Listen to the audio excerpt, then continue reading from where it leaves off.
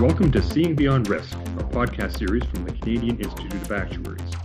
I'm Chris Figoli, Staff Actuary, Communications and Public Affairs at the CIA. Today we'll be continuing our look at the CIA publication entitled Enterprise Risk Management 2019, The New Wave of Risks, which is a collection of articles and essays related to ERM. Our featured essay today is entitled, Are We There Yet?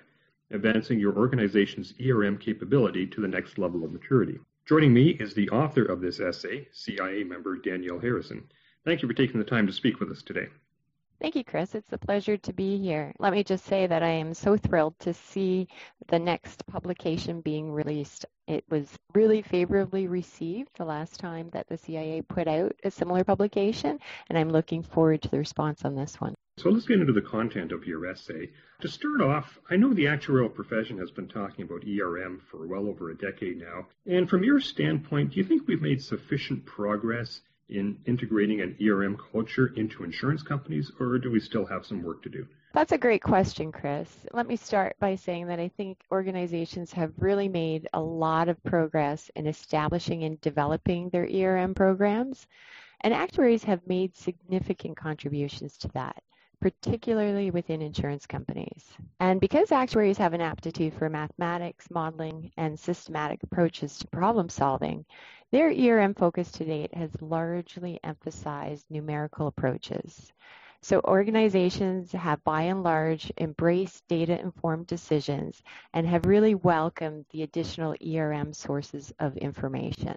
Within the more global insurers, you see a greater maturity that has yet to fully take hold in more localized organizations. To integrate ERM culture, we need to move beyond the numerical exercises. We need to talk about our strategies and wrap risk dialogue around that in order to really make comprehensive decisions that consider diverse perspectives. So in your essay, you outline some of the levers that companies can take to actively deploy their regulatory toolbox and integrate it into their organizational culture. Can you summarize these for us? Absolutely. So the two levers that I describe are embedment and constructive challenge. So on the first, embedment, I talk about evolving your ERM program and practices from something that is specifically earmarked for regulatory ERM purposes to something that I believe is much more powerful. So when your ERM program becomes a framework for how others in the organization evaluate their approaches in their day-to-day work, then that's a great sign that you're advancing your maturity. So for example, an operational risk professional in the second line of defense may be using the risk assessment process described in the organization's operational risk management framework because that is prescribed by OSFI Guideline E21. Now that's an example of a practice that is earmarked for ERM purposes as per a regulatory requirement. So contrast that to an example where the business or first line of defense makes a deliberate decision to apply a risk-based lens to assess the criteria for, say, straight-through processing activities, whether it be for underwriting, claim settlement, what have you.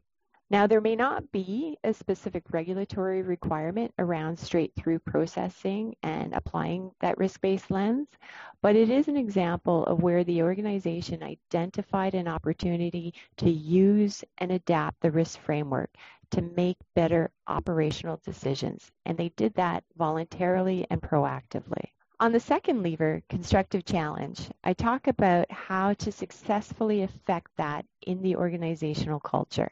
Now, I have observed in many organizations where ERM programs begin with relying on the wisdom of the crowd. The job of the ERM professional then becomes bringing together the experts and documenting what they say. Now, the regulatory requirements ensure that practice is carried out and is well documented. In order to mature an organization's ERM program to successfully integrate some form of independent constructive challenge, we need to ensure that risk professionals really have sufficient knowledge of the business to be credible participants in those discussions.